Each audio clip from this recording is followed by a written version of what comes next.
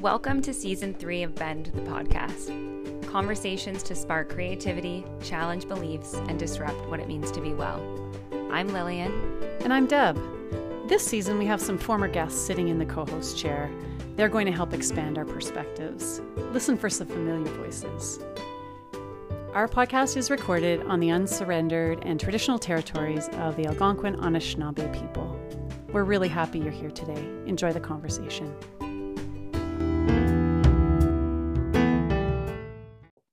Hi, everyone, and welcome to this episode of Bend the Podcast. We're really happy that you're listening and joining the conversation today. I've got a number of people around the virtual table today, and I'm excited to dive into a conversation with all of them. First off, sitting in our co-host chair is Dr. Josie Wittmer. Those of you who are our loyal listeners will recognize her from the conversation we had with she and her partner, Mighty Valley Coffee. It was our season closer in episode 2. That episode was called Right Livelihood, Mighty Coffee. And I kind of feel like it was a precursor to the conversation we're hoping to have today about issues around food justice and such. So Josie, welcome first off, and how about you introduce yourself to our listeners? Yeah, thanks, Deb, and thanks for inviting me back. I'm really excited to be co-hosting this particular episode, as there's a lot of issues and topics to talk about that are really close to my heart and the work that I'm interested in doing. So by way of an intro, I'm currently, actually my job has changed since the podcast last time. So I'm currently a postdoctoral fellow at Queen's University in the Department of Geography and Planning. And my research is broadly sort of around social and environmental justice. And I use waste often as a lens to look at issues around social inequalities in society. And I'm also working as the coordinator of the People's Archive of Rural Ontario, which we're about to launch later in November. It's a storytelling archive about different places and people and voices from across rural Ontario, which I'm really excited about. And as I'm not just my professional life, I'm also an amateur sewer and baker, and I like to garden. I grew a lot of hot peppers this year and have been making sauce nonstop. And I'm a Raptors fan, and I would say a coffee aficionado. My partner Jared does a lot of our Mighty Valley Coffee work, and I tend to do social media and taste testing. So that's a little bit about me, but we can definitely get into speaking with our guests today, and you can learn more about all of us together. Yeah, you bet. Welcome, Josie. And what a cool, I would love to be a coffee tester when you ever need extra bodies, sign me up. I'm testing a new one right now, actually. I'm excited to see what happens with that one. So welcome. I'm really happy that you're here today. Our guests today, I'm going to introduce each of them and we'll just go from there. Coral Sproule has been a board member of the National Farmers Union since 2008. She raises grass-fed beef, ducks, and vegetables on unceded Algonquin land near the town of Perth with her father and 2 young kids. She's a longtime advocate for climate, social, food, and farm justice, and works in international solidarity through the NFU and La Via Campesina, a global peasant farming movement whose goals are rooted in agroecology and food sovereignty. She works off-farm at the Table Community Food Center as a youth food programs coordinator and in the kitchen. So welcome, Coral. And Ramsey Hart is the executive director of the Table Community Food Center in Perth. He's an avid gardener, he's a new beekeeper, and he's a mycophile, tell us what a mycophile. I just asked off mic for those people who have no idea what that is. Tell us, Ramsey. A mycophile, myco coming from mycology, the study of mushrooms. So I am an amateur mushroom enthusiast, and I love to wander the woods and admiring the different diversity of mushrooms that grow, and also sampling them when appropriate. Still haven't convinced my partner that everything I bring home is safe, but there's sort of throughout the spring, summer, there's always something doing a spore print somewhere in the house, and trying to learn more about the mushrooms that are in our area. Very cool. I've just learned something new already, and we're only a few minutes in. So wonderful. Welcome to both of you. I'm really, I'm pretty passionate about the topic we are going to be digging into about food sovereignty, food justice. It really yeah, it is one that's close to my heart. And I know lots of our listeners as well. And Josie brings a cool perspective as well. So maybe we can just start by each of you giving the listeners an idea about how you came to be doing the work that you're doing, and not just the work at the table, because Coral, I know you do lots of different stuff. How you came to be focusing your work in these ways. Thanks, Deb, and thanks for everyone for this conversation today and having us on here. I'm just going right ahead with this. I jumped right in, just like I do with a lot of things. And I kind of forgot to mention I started beekeeping not too long ago as well. I love mushrooms too. I have a lot of amateur interests outside of my professional work as well. I had a swarm arrive on my farm kind of by accident a couple of years ago. So I've been keeping bees since then myself. But sort of how I got into this all, I think, it started in my early 20s. I used to work in health food cooperative, a worker-owned co-op in Toronto. It's called the Big Carrot. It's pretty well known at this time, but it sort of was my foray into food. I was raised actually through a lot of emphasis on experiential learning. I was homeschooled for part of my childhood, and it sort of has been a lot of how I've come to my professional life as well. So through the work with this cooperative and learning more about the food system, with concerns about the struggles to sort of really kind of have local food systems work functionally for every part of that system. It sort of began as a bit of a research project that I took a couple of weeks off and worked on an organic farm CSA operation in southwestern Ontario in Hamilton called Plan B Organic Farms. And I ended up sort of spending that 2 weeks deciding that I didn't want to live in an urban center any longer, moving early, and I haven't really looked back since. And my parents happened to settle in this community, what's known as Lanark County out here. So I spent my summers on the farm for about 4 seasons, learning and apprenticing with farmers there. And I would spend my winters here actually learning to bake in one of the local bakeries, an artisan bakery called Little Stream Bakery. So that sort of was really sort of the beginning of really the passion for food and farming. And again, the issues, sort of policies as well that surround this stuff. And when I moved to this area and began farming in my own business, I started a really small CSA in partnership with a couple of established farmers in the area. I met a friend named Hillary Moore, who has been a friend and mentor to me since my time in this community. And we went on what we call our long blind date, that we went to a slow food convivium in Italy together. And since then I became involved with the National Farmers Union in our local here in the community. And it really was somewhere where I found sort of home away from home, where I found somewhat of my sort of food and farming and really like political social family in this community. And it's kind of from there really blossomed to the connectedness with all of the work that I do, sort of from this local level to the greater sort of overall picture.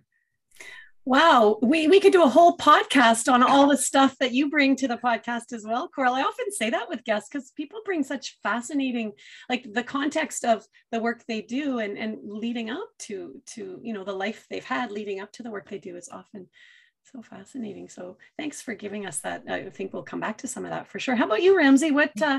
How did you come to be doing this work?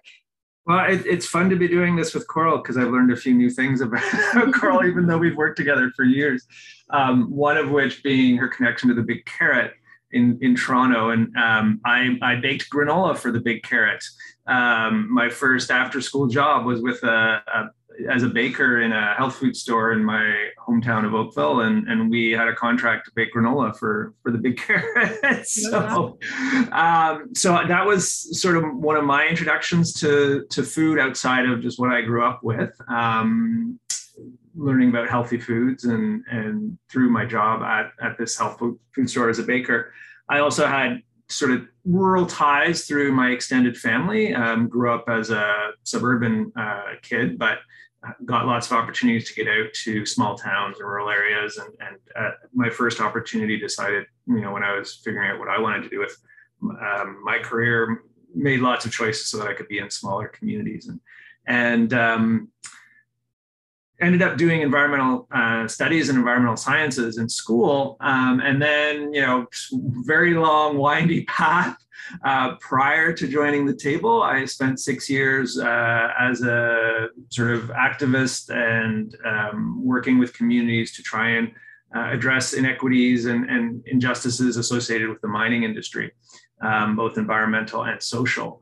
Amazing job, amazing organization, but it was, stretched across the country, working with many different communities, traveling a lot, having some, tangible impacts, but often feeling like we weren't making a lot of progress for all the energy we were putting into it. And I just felt the need for a change. And I look back at what some of the things I've been doing lately that had really been nourishing for my own self, as opposed to draining. And one of the things I've been doing through work, sort of connected to work, but really as a volunteer, was organizing a couple of community feasts in Ottawa.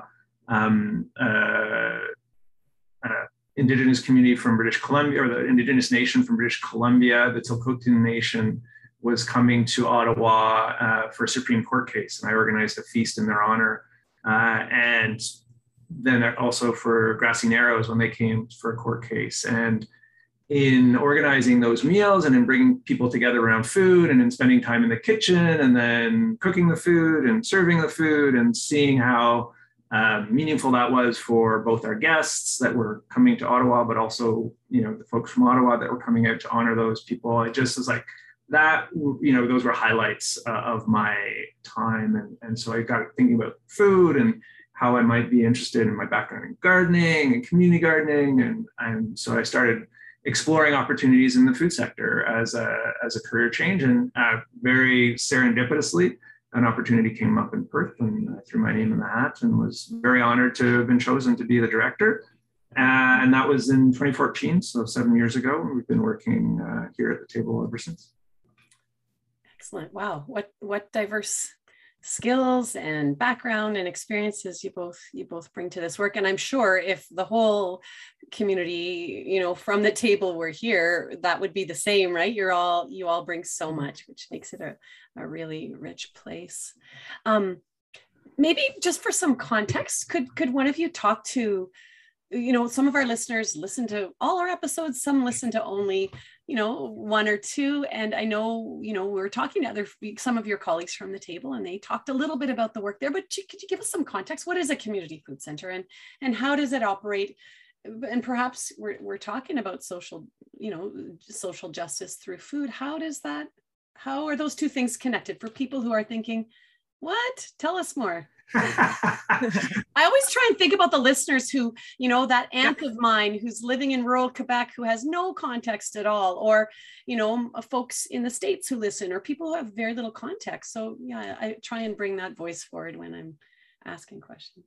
That's so important, Deb. So I guess the concept of a food center comes out of the recognition that we have an unjust food system and that there are too many people in our community and in many communities, and probably all communities across Canada, that don't have access to adequate, healthy, nourishing food and dignified ways to access healthy food. And so the first food center that follows the model that we're implementing was in Toronto, and like the table, grew out of a more conventional food bank and was developed in recognition of the limitations of sort of the conventional food bank model. And so it introduces a wider array of programming. It has a strong focus on treating people with dignity and respect, and doing as much as we can to reduce the stigma of accessing food programs, though we certainly don't eliminate them. It introduces, I think, frank conversations about the limitations of food charity as a response to the food injustice. And rather than shying away from those questions, we try and confront them head on. And so for that reason, we also do political advocacy and try and change awareness and change policies and practices so that folks can have access to nutritious food, and so that they have the incomes to be able to afford to have access to nutritious food. In addition, I just wanted to say kind of my soundbite when I described the work at our community food centers at the table, but also sort of connected to the larger network. It's sort of like a holistic viewpoint of food and food justice, that sort of all parts of food and also just life in general and quality of life are connected. And that sometimes people's access and ability to access food and food skills and other culturally appropriate foods for themselves kind of is a reflection of a lot of other social impactful things, like Ramsey was saying. And I know we don't actually use the terminology of food sovereignty that much in the community food centers world, but I think it really applies really well. And sort of the basics of that is that it surrounds equality and food being a basic necessity of life, women being involved in local food production, democracy and local control of people having the right to determine their own food, and sort of farming and non-farming communities working together, sustainability and diversity, and also justice. And I think all of those are kind of reflective of the values of community food centers as well. And part of why I was attracted to the work of the table also, when I first started sort of finding out about it being in our community. It was a really exciting thing because it sort of connected a lot of the work I was doing with something that was the ability to do it a bit more professionally as well. So. May I ask a follow-up question? Jump in, Josie. I forgot to say jump in because I sometimes talk too much, so jump in. No, it's all good. So that's such a great intro to the table. And I mean, from my reading about the table, it's such an exciting, the community food center model is very exciting. You both have talked about sort of dignity in accessing food, equity, and health. And I'm also interested in, you guys don't only just focus on human health, but also just the environment and where you're getting food from and sort of aiming for sustainability. So I'm wondering if you could also talk about sort of that interconnection between what we're eating, where we're getting it from, and also accessing the food. Carl, you want to grab that one? Or I had to think about it for a moment as well. Well, I mean, I guess like the environment has always been something that I look at through my lens. I think I grew up in sort of nature-based learning and sort of land-based learning as well. And that's why we have always had community gardens. You know, one of the first things before the table was even open was that I went for a work bee to build the raised beds in the backyard of the space we had, which is not a big space, but it's amazing the amount of food that we produce there. And again, I had been looking a lot at sort of food systems and the inefficiency sometimes of them, the fact that there's a lot of exploitation, not only of the environment and climate, but also of the people and sort of other beings and animals that are in this food system. So I think that's where a lot of sort of that connectedness comes with our work, and we really try and reach out and partner with other organizations in the community as well. Again, ones that don't necessarily focus on food, but focus on sort of youth engagement. We're partnering with a community farm that has actually just formed their own not-for-profit near Balderson, who also happen to be NFU members and retired farmers, and it's really been a beautiful thing to kind of work on the land again, especially just given sort of some of the circumstances of the pandemic, that we've not been doing a lot sort of in person or outdoors with humans anymore. So I think it sort of brings it back to that, and that's sort of the roots of the passion for what I do, and I think a lot of us at the community food centers do as well.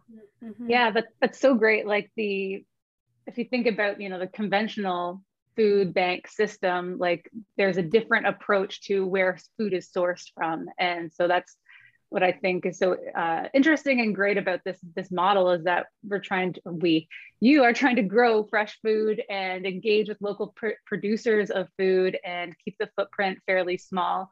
There's an environmental justice aspect as well as the social justice, and it's not just canned food that's come from somewhere. that's, you know, as you were saying, there's environmental factors, there's labor factors, there's all kinds of factors that go into the food system. There's injustice everywhere. I was just thinking as you're talking, Josie, how do we even tease apart the difference between food, social, environmental, justice, geopolitical? Like it seems like it's all really interconnected, and it shows up probably daily in the work that you do there. Am I right, or am I just making? No, it does. I mean, I think we should be honest though and say, you know, when you talk about the food environment, our first priority is that we are creating a healthy and welcoming environment in our physical space and in our social space at the table. And that's where we put a lot of emphasis, and a lot of our energy and resources go into that.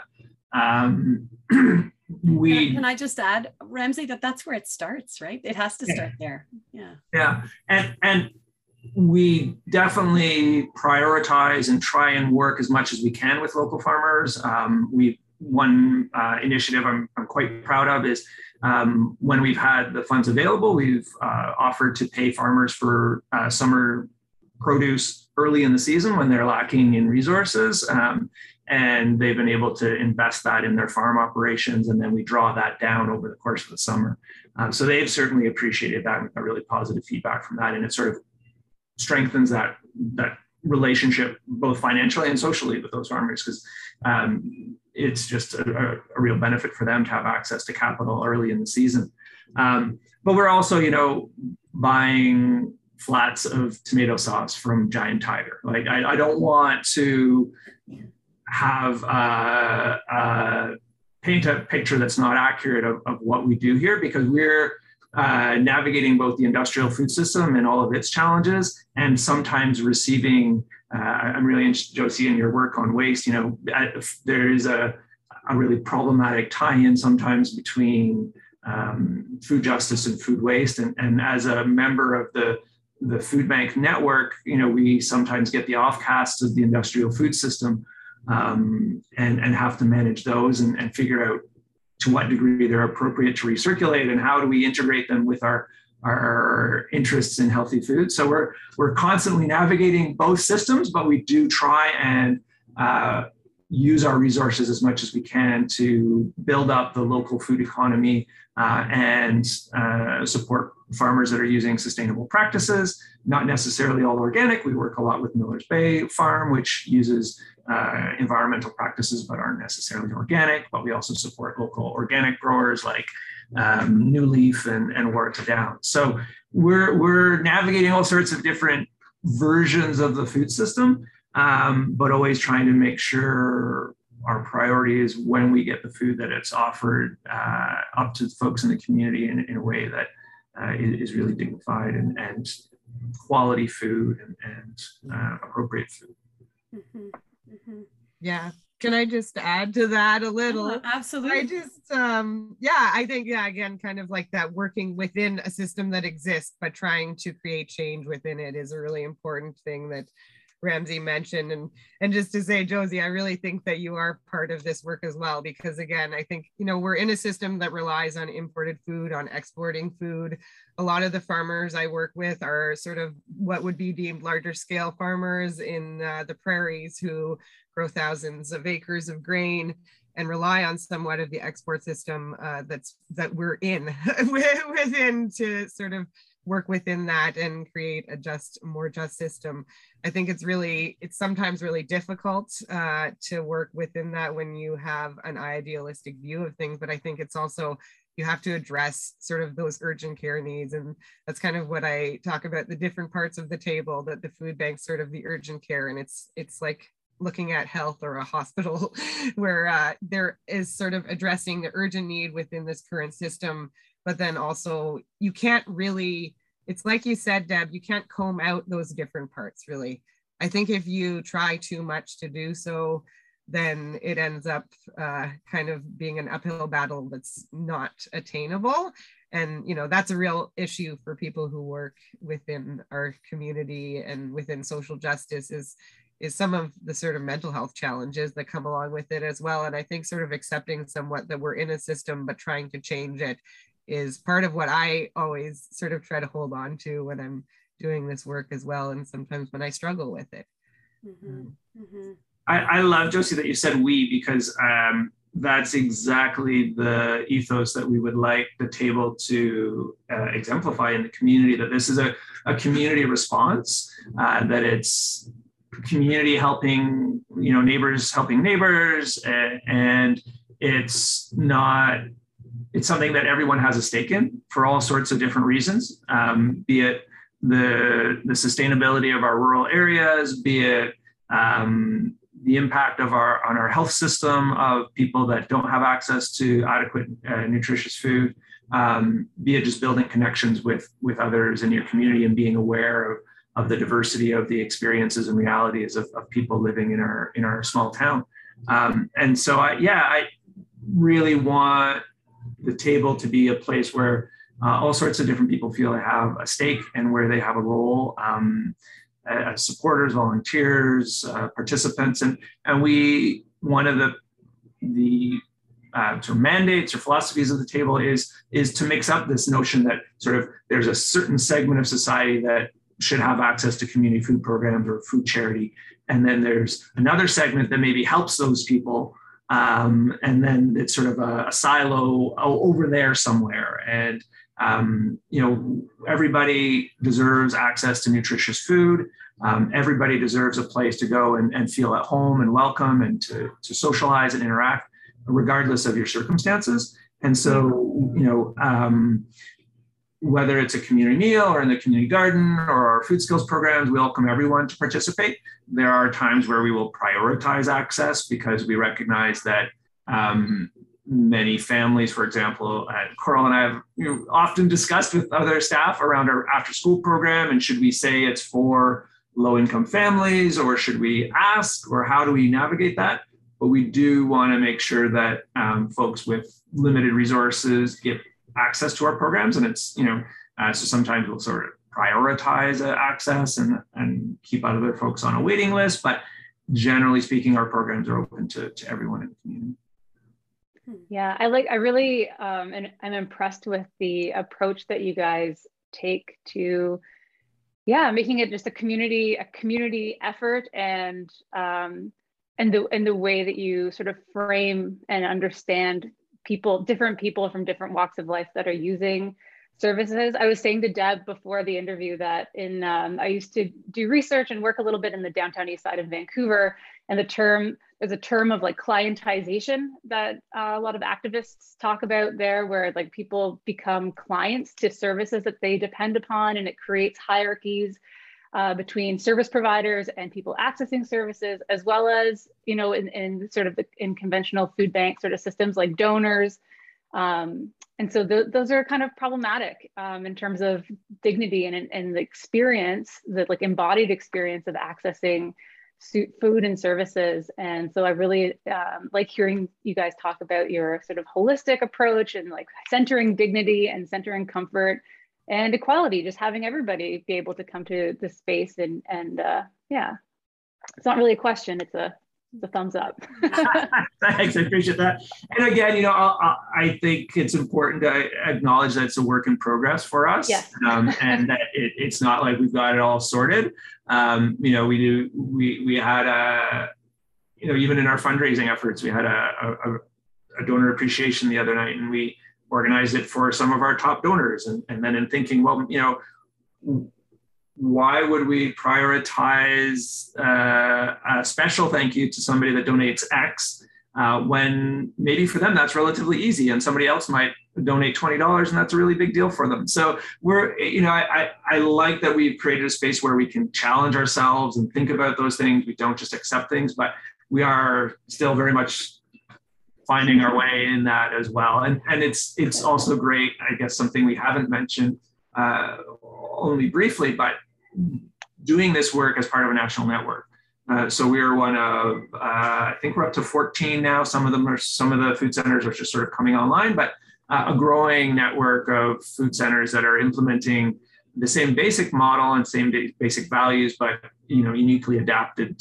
I guess an interesting example of a really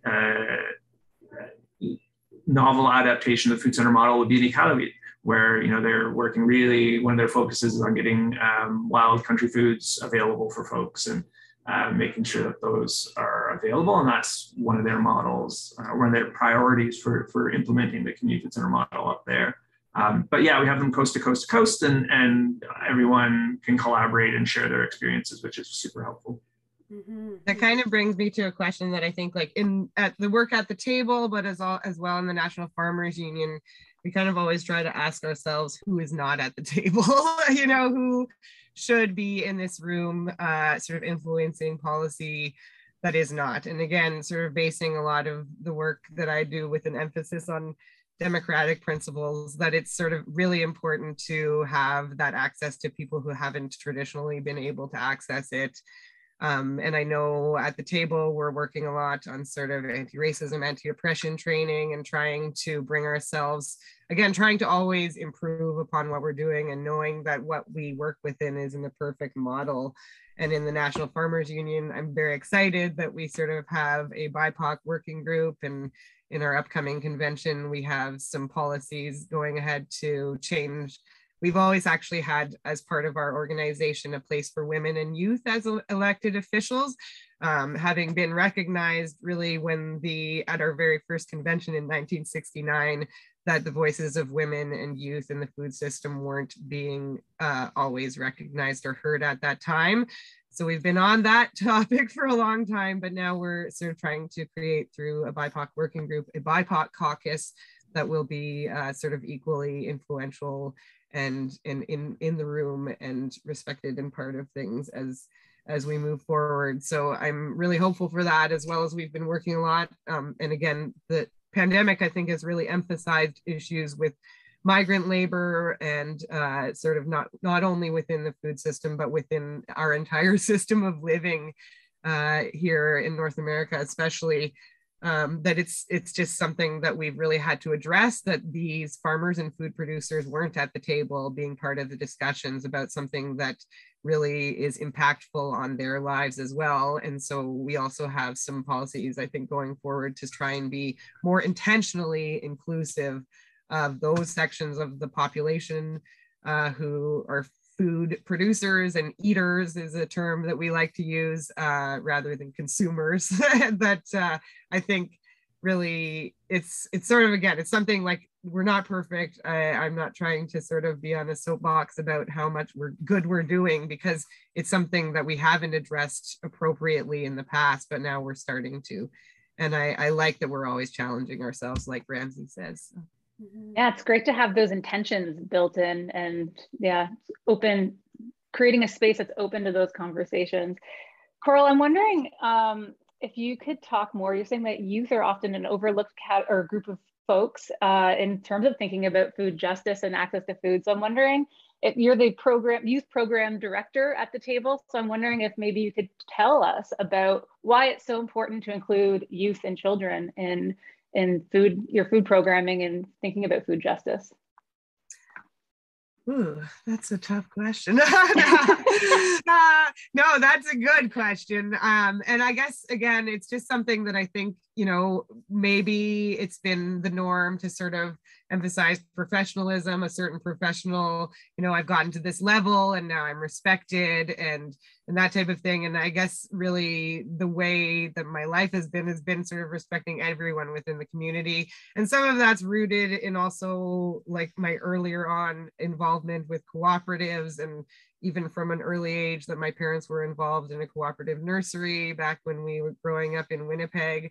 And sort of, I think it's kind of emphasizing that children and youth have a lot to bring to the table. And maybe part of that is that, they're kind of within a system, but there's something really so beautiful about the knowledge that comes so naturally from children and youth. And there is a real struggle for youth in our community, especially now. I mean, this is a really troubling world that they're inheriting from us. And I think that especially right now, it's really important to hear their voices, hear their struggle, and they're also a part of the population who needs to be cared for and are not always cared for well. And I think it's been really lovely just to work with the youth centers in the community. I don't necessarily have a background or training of a youth worker, but I've done a lot of training through my work at the table. And again, just learning through the youth. I think youth-led and child-led programming is a lot of what we like to emphasize as well. You know, you have to guide them, of course, a little with safety and otherwise, but I think, you know, I was just reading something just as an aside about education models the other day, that of sort of a model that children are empty and you need to fill them with knowledge, whereas really it's the opposite is true. And I've always believed that. And I think, you know, from being raised from a mother who really respected the voices of her children in our house and in the community, was really where that came from for me originally. And it's just really important because I think children are impacted a lot by the social constructs that we have without any sort of input on it. And so we value that input. And again, kind of children and youth within the National Farmers Union go up to the age of 35. So it's quite a broad range of ages, but you know, within the community food center, we kind of worked with sort of 10 to 18-year-olds within the programs we're doing. And it's just been really enlightening to me to see some of the sort of triumphs, interests, and passions of the youth in our community, but also some of the struggles that they're going through. Yeah. Oh, such a beautiful answer, you know. And to give it a little context, Coral, as somebody who's benefited, Lillian and I both have run groups in youth centers, and often when we'd be there, you'd be cooking with the other youth, doing other programming, and we'd always come out at break, and there'd always be enough to go around. And some of those youth that we were, you know, working with, they may never have said thank you, but that made a huge difference. And in terms of their feeling like they belonged there, it just, I don't think I ever told you that, but it meant a lot to both Lillian and I, but to the young people. And it was several times around. It wasn't just one off. So that was a really beautiful example of just bringing to life exactly what you just, one aspect of what you just spoke to. Thank you, Deb. Oh, you're welcome. That brings a tear to my eye. You know, I think, yeah, youth are the true measure, right, of the work we do, I think in lots of ways. But great question, Josie. So important, hey, to have young people around the table in so many different ways, for sure. I'm just bummed that I'm like just out of the age category of being a youth, apparently. Oh, that's fun. As we're talking, and as I know people are listening, community food centers make so much sense, you know, as a response to all of the things that we're talking about. Why are there only 14 of them? Why aren't they the model? You know, I'm sure people are thinking that. It's something that I think about a lot. And tell us more about that for those of us who may not know why they aren't everywhere. I think I don't know what the answer to this question is, but food is one of the necessities of life that, at least at the consumer side of it, at the eater side of it, we have the least institutionalized support from our governments. You know, there are municipal, provincial, federal layers that support us in housing, in transportation, in schooling, in medicine. Many of our basic needs are met through the support of those systems. And for some reason, and I'd be interested in everybody else's opinions as to why, I'm not sure. The supporting people to access adequate food has largely been moved to the nonprofit charitable sector. And all of the, not to say that the sort of government responses to all those other issues are perfect, but they do provide for a bit more uniformity and universality in access. And for whatever reason, ensuring folks have access to adequate food has been put onto the charitable sector, which has to, in addition to providing its programs, figure out how it's going to fund itself and do fundraising and you know, can be innovative, but can also be very entrenched in old ways of doing things.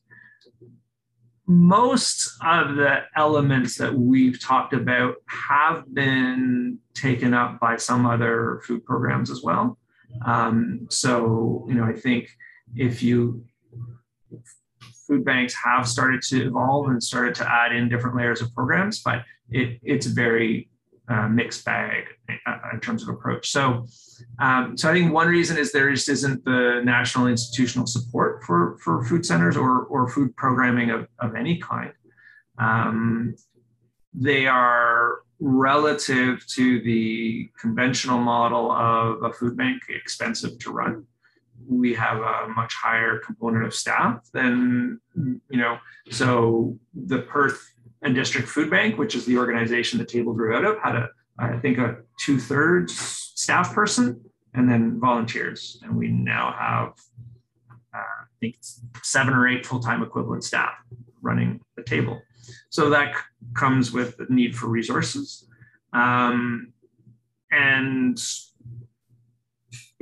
also in its implementation, a food center questions norms and the layers in society, and that's not always comfortable for people.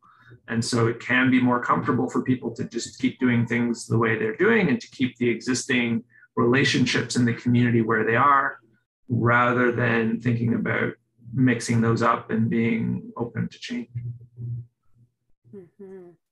I would just say, in addition to that as well, I think that it's something that's a bit of reflection of sort of the control of our food system at a higher level as well. And a lot of that is I'll take off my table hat a little bit here, just to say that this model exists in many forms, not only in those 14 community food centers. I think we see it even in our community, like Ramsey was saying, that some of the food banks in the area are going to this more holistic model. Community gardening networks are a really strong thing from sort of the grassroots level that maybe aren't sort of an overall implementation of policy. But again, I think some of this, it does rely on that overall public policy implementation to be successful, because there is always going to be some more opportunity in certain communities to develop these kinds of projects than there are in others. And without the sort of overall policy to promote this kind of thing, government and otherwise, then it's going to be a difficult struggle. And honestly, from, again, take off my table hat, but sort of an eco-socialist kind of NFU perspective, is that some of it is control of people and control of the food system. And historically, that's definitely something that powers and imperialism and colonialism have sort of taken. It's something that people rely upon. But if you control it, then you can control money and power and influence. And so it's kind of taking those grassroots things and working together. And we, as the table, recognize that and recognize that there's a lot of smaller projects that tie in with the work that we do that aren't necessarily under the umbrella of community food centers, that we really need to sort of work with and empower one another through that work. And I guess where that's sort of solidarity versus charity model that really the table seems to emphasize, as well as the work that I do with the Farmers Union as well. So. Mm-hmm. Mm-hmm.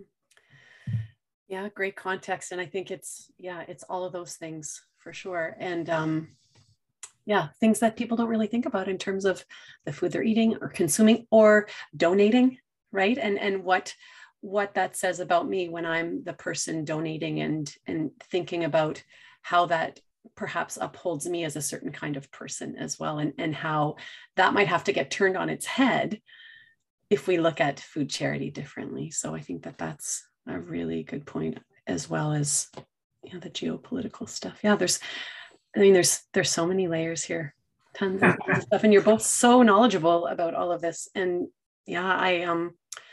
Josie, is there anywhere else you want to dig in before we ask about wellness? I feel like we're barely starting the conversation. It's always this way. No, I think you can go ahead with wellness. I mean, there's so much to talk about, but it's almost an hour. I know time flies. It's true. And often we say to people, we want to have you back on, and we really mean that in some context. So we will continue a larger conversation, but perhaps, and this season as well, we're going to be having a platform for people to be able to participate and continue a conversation. So perhaps that will happen through social media or through other areas. So I'm hoping. I'd love to ask Josie about her work on food waste. Yeah, go for it. Go for it, Ramsey. That's perfect question. so Yeah. just tell, I'm just curious, what are you doing with that, and where do you see it going? Yeah, so my actual research is more peripherally about, like, food isn't the main focus. I do more waste labor, work. You said waste. I attached the food part of it just in my brain. Well, sorry. Yeah. Interestingly, so I did my master's and my PhD at Guelph, University of Guelph, in the geography department, and I was working there with Dr. Kate Parizeau, who's she's like a foremost thinker in sort of food waste and food justice. And she does a lot of work with Dr. Evan Fraser and the Arrell Food Institute there. So she's doing a lot of thinking about food waste and food policy in Ontario. So peripherally, I've worked a lot with her, but my research, I was working with informal recyclers in Vancouver and the downtown east side for one project. And I was also working with waste pickers in India. And so it's food is definitely a part of what I've been working on, but a lot of it is more to do with social understandings and management ideas and governance of waste. And so, for example, in Vancouver, I was looking at sort of recyclers' access to services. So as marginalized folks living in the downtown east side, working in the downtown east side, what the day-to-day experiences are like of managing, handling waste, and then selling your waste, going and accessing food, where are you sleeping, and like that kind of stuff. So it was a more holistic look at day-to-day life in the downtown east side using that lens of waste. And so, yeah, I was talking about health services, talking about access to food, this idea of clientization in all these different spaces. So it was a broader understanding, but food waste is something that I'm interested in digging into more, especially now. I wish that there was, I live in Smiths Falls. And so for me, like I see this happening in Perth, and I am envious, but I want this to happen in Smiths Falls too, this model. It's happening. I don't know if you know, we've been approached by the mayor and Rideau Community Health Services and some other community members to explore setting up a facility in Smiths Falls. So the existing food bank will continue to do its thing, but in terms of meals and community programs and stuff, we're working on finding a space. The current children and family program that we're running from the table is called Kids Kits, and we sort of try to spread it equally over Smiths Falls and Perth as well, because I've been working with WAC, the youth center there, over the last few years when we were doing in-person stuff. And so it's been really great to be a part of sort of the broader community outside of Perth as well. And of course, folks who don't live in either of these towns always access their programs as well. So we recognize that our community is bigger than just Perth itself, and there's a lot of overlap there. But I'm really glad that you explained a bit more about the food waste thing. I was remembering the last time that Ramsey and I spoke publicly together was on a panel after a documentary on food waste, actually a couple of years ago, when we were still doing that kind of thing in person back at the time. But I'm gonna have to look up this clientization because I hadn't heard about the terminology before. I can send you some things if you would like. Yeah. But yeah, I think the food waste is just so important, because I think that's so much of a lot of folks, when they think about food banks or think about like access food, or like how much food waste actually is produced in Canada. It's like, well, why doesn't food waste just go into food banks? And it's like, well, what do we think? What's the priority here? There's different ways that food waste can go to places, but we don't want to be giving expired or near expired food to folks in our communities. Like that's not the model to follow. And so there's a lot. I mean, we can go on and on about food justice and food waste for sure. Maybe another time, but yeah. I'll tip the hat as well to our community garden coordinator, Joanna. I think she's taken sort of food waste and composting to the next level within our community food center since she started. And we actually have someone who chops up all of the compost so that apparently we get sort of great humus to put back into the garden and fertility for the garden within a really short time, that they've really increased our capability of sort of being a closed system and being able to deal with as much as we can of our food waste within our own model and system there. So very cool. Ramsey, were you going to say something? Oh, I mean, I'd love to do a show on food waste because I think it's a very topical issue, and it gets drawn into climate change and equity issues, and I'm always trying to make sure that, like Josie said, we're not trying to. Well, our food bank coordinator, Wendy, put it very well. It's like joining two broken systems together probably isn't the best way of solving a problem. And so we've got a broken food access system and a broken waste management and environmental system, and just having one be the solution to the other maybe isn't the best way to go. And, I think without exception, some of the solutions around food waste and redirecting that are really difficult to scale. There's a lot of people have been inspired by the movie of the Milan chef taking food waste and creating these super high class, elegant meals for low income folks. And that's beautiful in many ways, but it's also providing a great experience for those folks in the moment, but it's certainly not addressing their food insecurity. And to what degree is he really, by curating a selection of discards, he's not really addressing the food waste issue either. So really trying to make sure we're focusing on what solutions will have a really significant impact as opposed to the sort of niche feel-good solutions that I think often get highlighted. That's a great future topic idea. I've noted it. We were always looking for new topics. So like I said, we'll meet again at some point. Before I ask you both what wellness means to each of you, tell us how people can learn more about the table. If people listening are new to the table and want to find out more, where would you point them? We have a website for sure. Basic information about all our programs is there. We have a pretty active presence on Facebook, to a lesser degree on Instagram. I guess most of all, I'd encourage you to stop by and visit the center. A little harder these days. Ordinarily, I would say drop by for a community meal, but you're welcome to stop by and get a takeout meal. Drop by the gardens, definitely winding down at this time of year, but come spring or summer, drop by and check out the community gardens. And hopefully soon we'll be back having in-person meals and people can come in and sit down and join us for a meal. Perhaps by the time this airs, you'll be back to community meals. Here's hoping. Coral, and a good way to get involved. We rely a lot. We shouldn't fail to mention that we rely so much on the labor of our volunteers, and as well the skills that they really bring to the table and the programs that we're doing as well. And we, as Ramsey said, we're not doing a lot of in-person things, but I'm so much looking forward to that time when we're back to more face-to-face programs, because it's really the best way to learn about what we're doing. So absolutely. Great invitation for sure. I hope people take you up on that. I don't know who wants to start, but we'd love to hear what wellness means to each of you.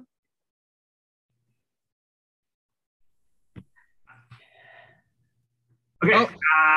When I was thinking on that, I think the first sort of idea that came to mind as I mentioned in the intro, my background is in ecology and environmental studies. And the first thing I started thinking about was the ecological concept of nested systems. And so I think starting at the individual, it's about the individual having the conditions to thrive, but that individual can only have those conditions to thrive if their environment is supporting them in all sorts of different ways. And so that's their household, and then their community, and then all the different, in talking about food, the sort of nested food systems that we have. So I guess, it's for me, it's about making sure the individual, but all the supporting networks that they need to survive are in place and nourishing them to succeed and to the best of their capacity.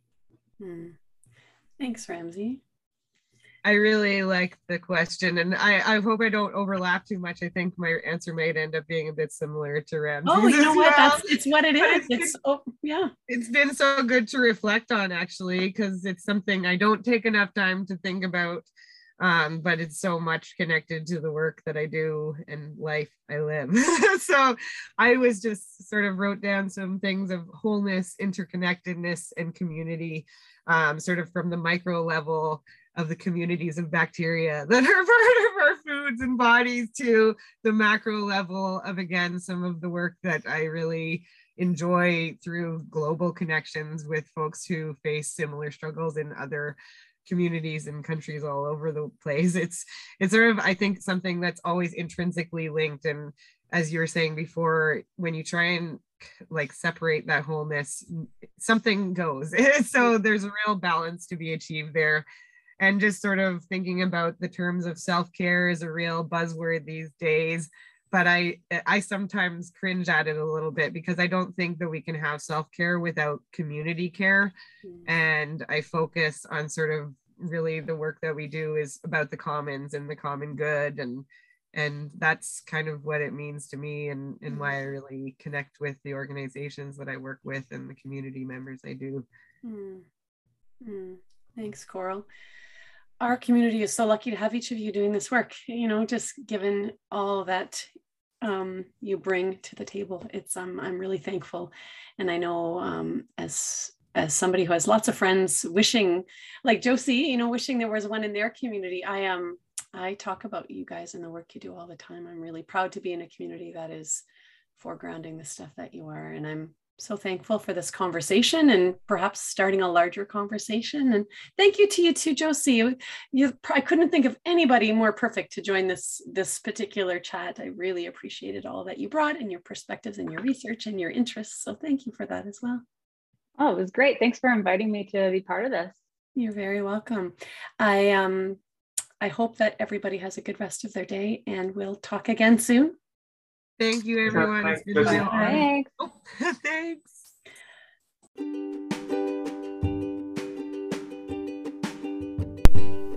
Bend the Podcast is a production of Bend Wellness. For more information, check out our website, bendwellness.org. Thanks for listening.